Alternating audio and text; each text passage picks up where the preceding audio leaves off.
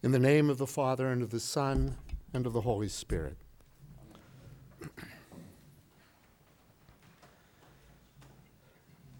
Several weeks ago, a man arrived from Liberia carrying a deadly pestilence. He subsequently died, as have untold thousands of others afflicted with the Ebola virus. A nurse who cared for him wanted to travel to the city of Cleveland to visit her mother and no doubt other family members. She was running a fever and clearly had misgivings about making the trip. However, instead of staying home, as one might if they suspected they had the flu, she called the Centers for Disease Control. They told her to go ahead and fly to her mother's. She did, and she had Ebola. Once this was discovered, the CDC announced that she should not have made the trip. This is called closing the barn door after the horse has left. Shortly after this, a physician who had been treating Ebola patients in Sierra Leone returned home to New York City, America's most populous urban area. There he rode the subways and reportedly went bowling. We can be fairly certain he ate out with his friends. He had Ebola. Subsequently, Casey Hickox returned from Sierra Leone, a nurse she had been caring for people afflicted with Ebola. Governors, now fearful of the spread of this epidemic disease in the U.S., tried to quarantine her. She fought tooth and nail, went to every media outlet possible to protest, and finally found a judge who released her from quarantine so she could terrorize, and she did, her neighbors in the small Maine village where she lives. All those I've just mentioned are clearly intelligent people after the manner in which we determine intelligence. Nurses, doctors, the PhDs and MDs and MD PhDs at the CDC, and at last but not least, a judge. Yet despite intelligence and high levels of education, obviously something critically important has been missing. If you've been exposed to a deadly infectious disease that's claimed numberless victims, and you're running a fever to boot, do you go visit your nearest and dearest? Really? If you are a physician who has been exposed to this disease, do you go ride crowded public transportation and go out bowling with your friends? I submit that the wise and prudent thing to do would be to stay home. What has been missing in all this is wisdom. Wisdom is not the same thing as intelligence as the modern world conceives it. Modernity believes in nothing except those things which can be measured. That's its fatal weakness.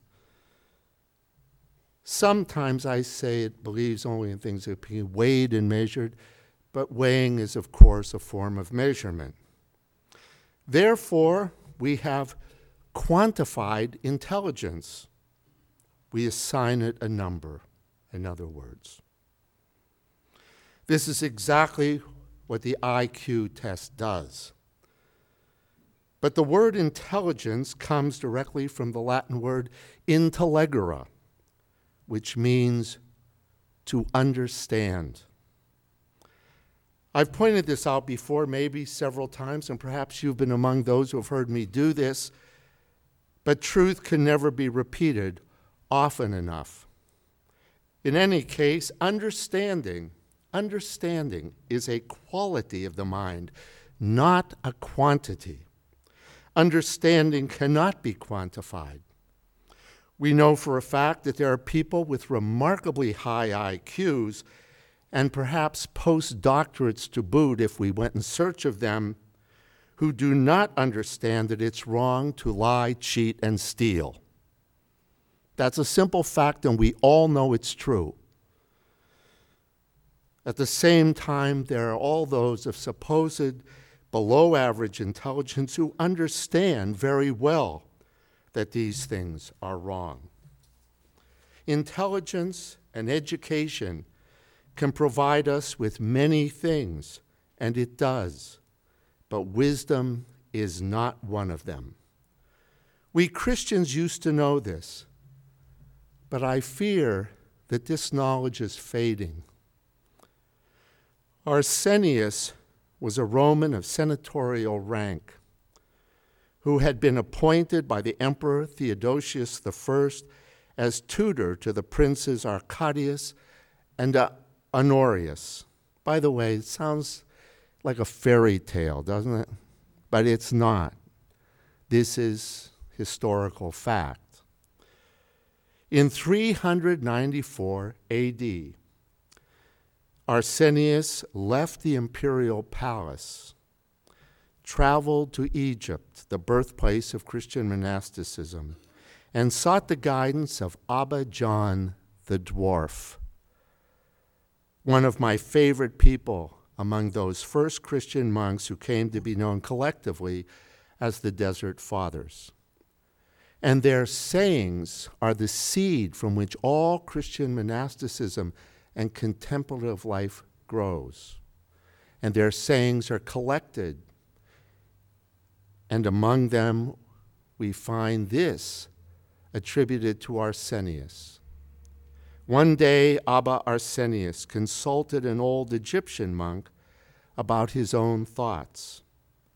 Someone noticed this and said to him, "Abba Arsenius, how is it that you, with such a good Latin and Greek education," remember, this was a tutor to princes who lived in the imperial palace. How was it that you, with such a good Latin and Greek education, ask this peasant about your thoughts?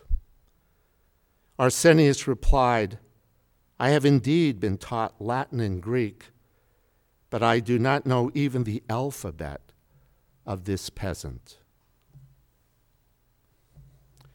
Last Saturday, Dorothy, my wife, for those of you who don't know her, handed me an article from the newspaper about St. Catherine College, a new liberal arts college founded in 2010 by physician and scientist Dr. Frank Papatheophanous.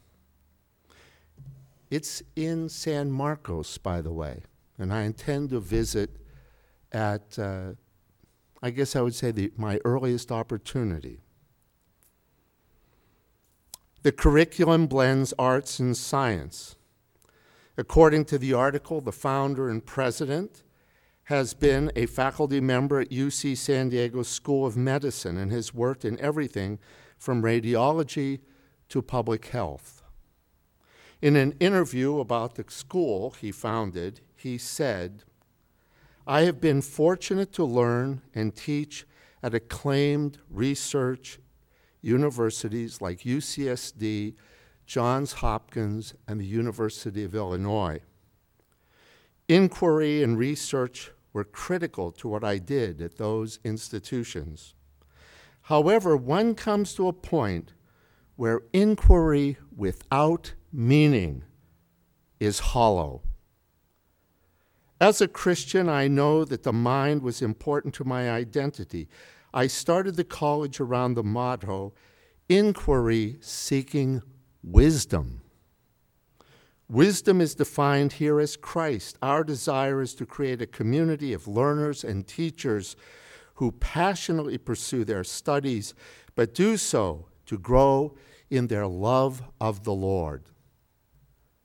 You may note that this noted scientist did not find his scientific education and all his scientific research to be an obstacle to his faith in the most holy and blessed Trinity. Dr. Papatheophanous understands that wisdom is a gift of God, as we heard in the reading from the Wisdom of Solomon. And Jesus Christ is wisdom incarnate, That's what the Christmas story of the visit of the wise men is all about. St. Paul prays that the God of our Lord Jesus Christ may give us a spirit of wisdom, by which he means the Spirit of Jesus Christ.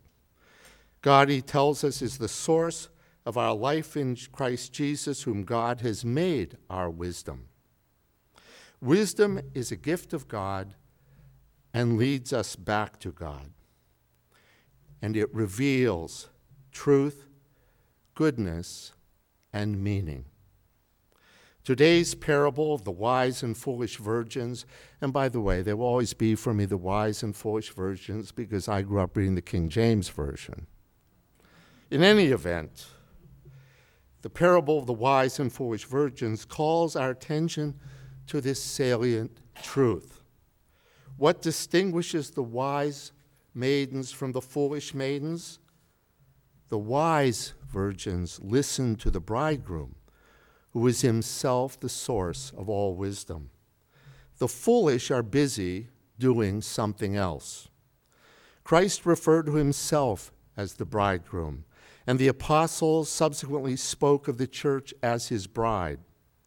We've waited 2,000 years for his appearing, and like the foolish virgins are tempted to forget that he has promised to come again with glory to judge the living and the dead, even though we are reminded of this every Sunday when we recite the Creed. Abba Arsenius and Dr. Papatheophanes both point beyond themselves, knowing that all their intellect and all their education is inadequate if it does not lead them to the source of wisdom. They point beyond themselves to the bridegroom and his words. And this is the God-given task and mission of the church. The psalmist tells us that the fool said in his heart, "There is no God." Folly begins with the denial of God. And Proverbs tells us that the beginning of wisdom is the fear of the Lord. It's a grand thing to be smart, and it's a wonderful thing to be educated. But given the choice, it's a much, much greater thing to be wise. But we only know that when we, like the wise virgins, turn to the bridegroom and listen to him. Amen.